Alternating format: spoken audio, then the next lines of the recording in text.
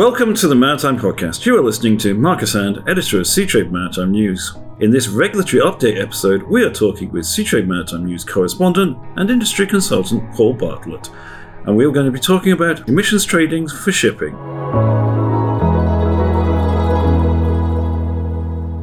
Paul, welcome to the Maritime Podcast. Thank you, Marcus. As I say, I'm going to be talking about emissions trading. There's been a lot happening around this, particularly with the EU in recent weeks.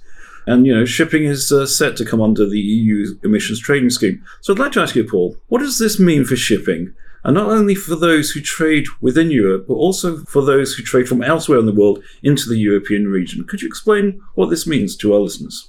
Yeah, first it's necessary to give a brief recap on how the scheme works in practice already. It was introduced in 2005 and sets annual limits on greenhouse gas emissions each year for entities covered by the system. The cap steadily reduces over time so that emissions continue to fall. Since it was launched, they've been reduced by about 43% over the main sectors, which include power and heat generation, energy-intensive industries, and aviation, but importantly, only aviation within Europe. These sectors account for just about 40% of the region's total emissions. The system works like this. Regulated entities buy or receive allowances which they can trade with one another as necessary. At the end of each year, they must surrender enough allowances to cover their emissions. If the entity cuts its emissions, it can save allowances to cover future needs, or sell them to somebody else. In light of the climate emergency, the European Commission has proposed raising its emission reduction targets, partly by raising them and partly by bringing in new regulated entities such as shipping. The aim is now to achieve a 61% reduction by 2030 compared with 2005. This represents an 18% increase on the emission reductions achieved so far. For shipping, the EU proposals apply to ships of more than 5,000 gross tonnes, regardless of flag. It will apply to all emissions from ships trading within the EU and 50% of emissions from vessels arriving from or bound for ports outside the EU, as well as emissions whilst berthed at ports in the EU. This differs from the regulations that apply to aviation. As I pointed out, aviation regulations only apply to flights within the EU. The scheme is estimated to cover about 2/3 of maritime transport emissions within the EU bloc. Shipping companies will have to buy or surrender allowances for each tonne of reported carbon dioxide emissions. The process will be administered by authorities established in member states. A company's failure to comply for a period of 2 or more years will result in ships being denied entry into the region's ports. There will be a 3-year phase-in period during which experts say the existing monitoring, reporting and verification requirements, known as MRV, and the IMO's data collection system are expected to be extended. It will mean that shipping starts trading in carbon for the first time, and depending on where you sit, this offers challenges, burdens, but also opportunities. However, it's important to note that the proposals have to be negotiated and agreed by a majority of EU countries and the European Parliament before they enter force. Experts reckon this could take up to 2 years. But in light of the International Panel on Climate Change shock warnings the other day, sentiment is certainly hardening. Quite a lot to take in there. And as you say, we've had those warnings from the climate panel the other day. Now, obviously in the last regulatory update, you talked something about the short-term measures on decarbonisation from 2023, and also the longer-term ambitions that they have for 2030 and 2050. Why do these fail to satisfy the likes of the EU? And why is the EU going down this emissions trading scheme angle on its own? Well, quite simply, the politicians in Brussels don't think that the IMO's steps go far enough or fast enough. And that is mostly because of the way that the IMO, which is a United Nations agency, operates. It has 174 country members and it works on the basis of consensus. Actually, it performs a fantastic job in regulating international shipping, which is an extremely complex industry. However, with so many members with different priorities, the process of negotiating new regulations is far from straightforward. Nations have different priorities, and some poorer countries have to consider more pressing issues such as food, water, or domestic power for their people. Then there is the matter of politics. It is only in recent months, for example, that the offshore wind sector in the United States has picked up any momentum. We saw only a few days ago from the findings of the International Panel on Climate Change that the world is already in its 11th hour, so far as the climate emergency is concerned. The IMO's consensus approach, many believe, is not the way forward in this context.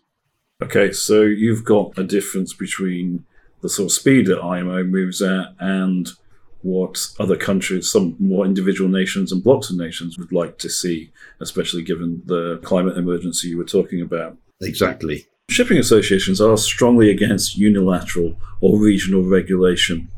What is the problem with schemes such as the EU emissions trading scheme from the perspective of the shipping industry?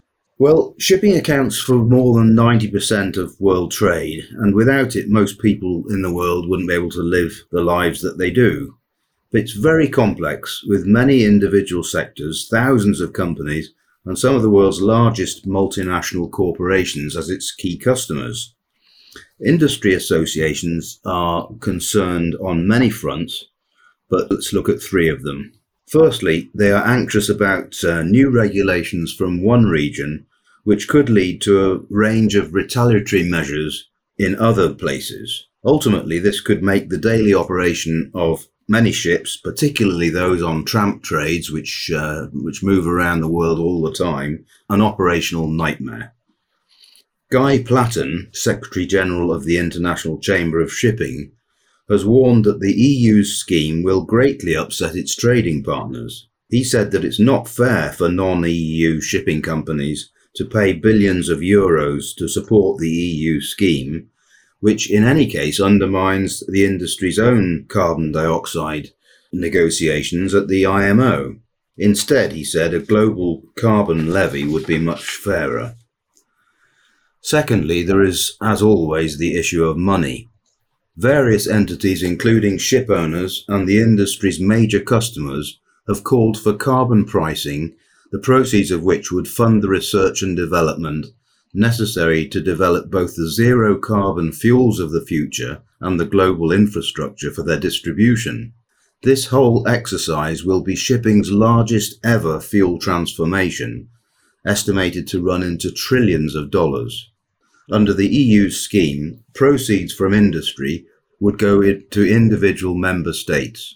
Thirdly, and perhaps most importantly, many fear that the EU's scheme, as well as leading to a patchwork of similar arrangements that would differ, nevertheless, around the world, will fundamentally undermine the IMO's aim to establish a global arrangement. The International Chamber of Shipping has estimated that the EU's scheme will cover only about 7.5% of total global shipping emissions, and whilst at the same time putting in jeopardy plans for a universal system. So it's obvious the objection is the lack of a universal system. You also talked earlier about the balancing act the IMO has to strike with all the different member states.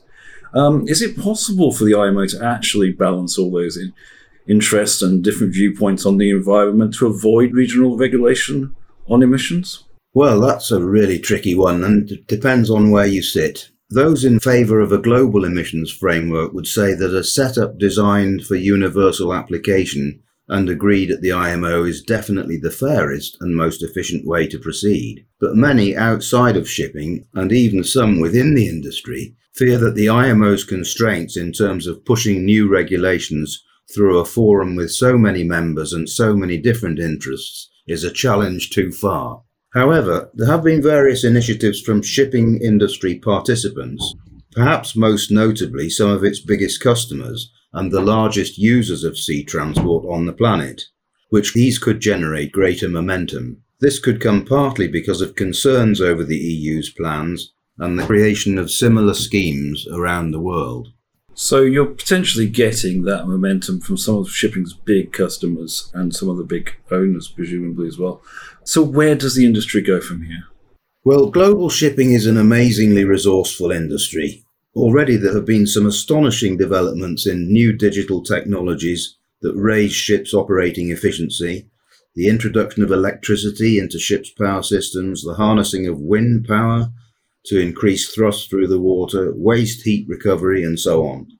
And there are a range of projects on new fuels, some of which are already available as drop-ins, biofuels, for example, and biogas from non-fossil sources.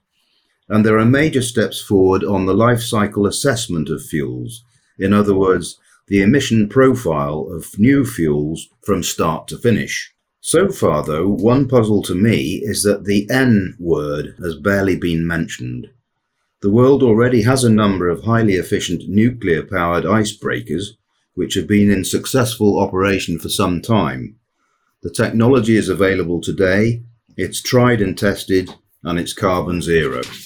Be that as it may, though, against the developing regulatory backdrop, the shipping industry must not be distracted from its own endeavours on decarbonisation, which, quite independently of any regulatory authority, have already led to remarkable progress in greenhouse gas emission reductions. Lest we forget, carbon is not the only one of these. Yes, indeed, Paul. And thank you. I think you made a very strong point there that this industry doesn't need to get distracted from its own efforts to develop these fuels and decarbonise and reduce greenhouse gas emissions as a whole. We'll be watching this space, and I'm sure we'll come back to this in a future podcast to update our listeners more on the topic of emissions trading. I'd just like you to thank you so much for taking the time today, Paul. My pleasure, Marcus. Thank you. Thanks.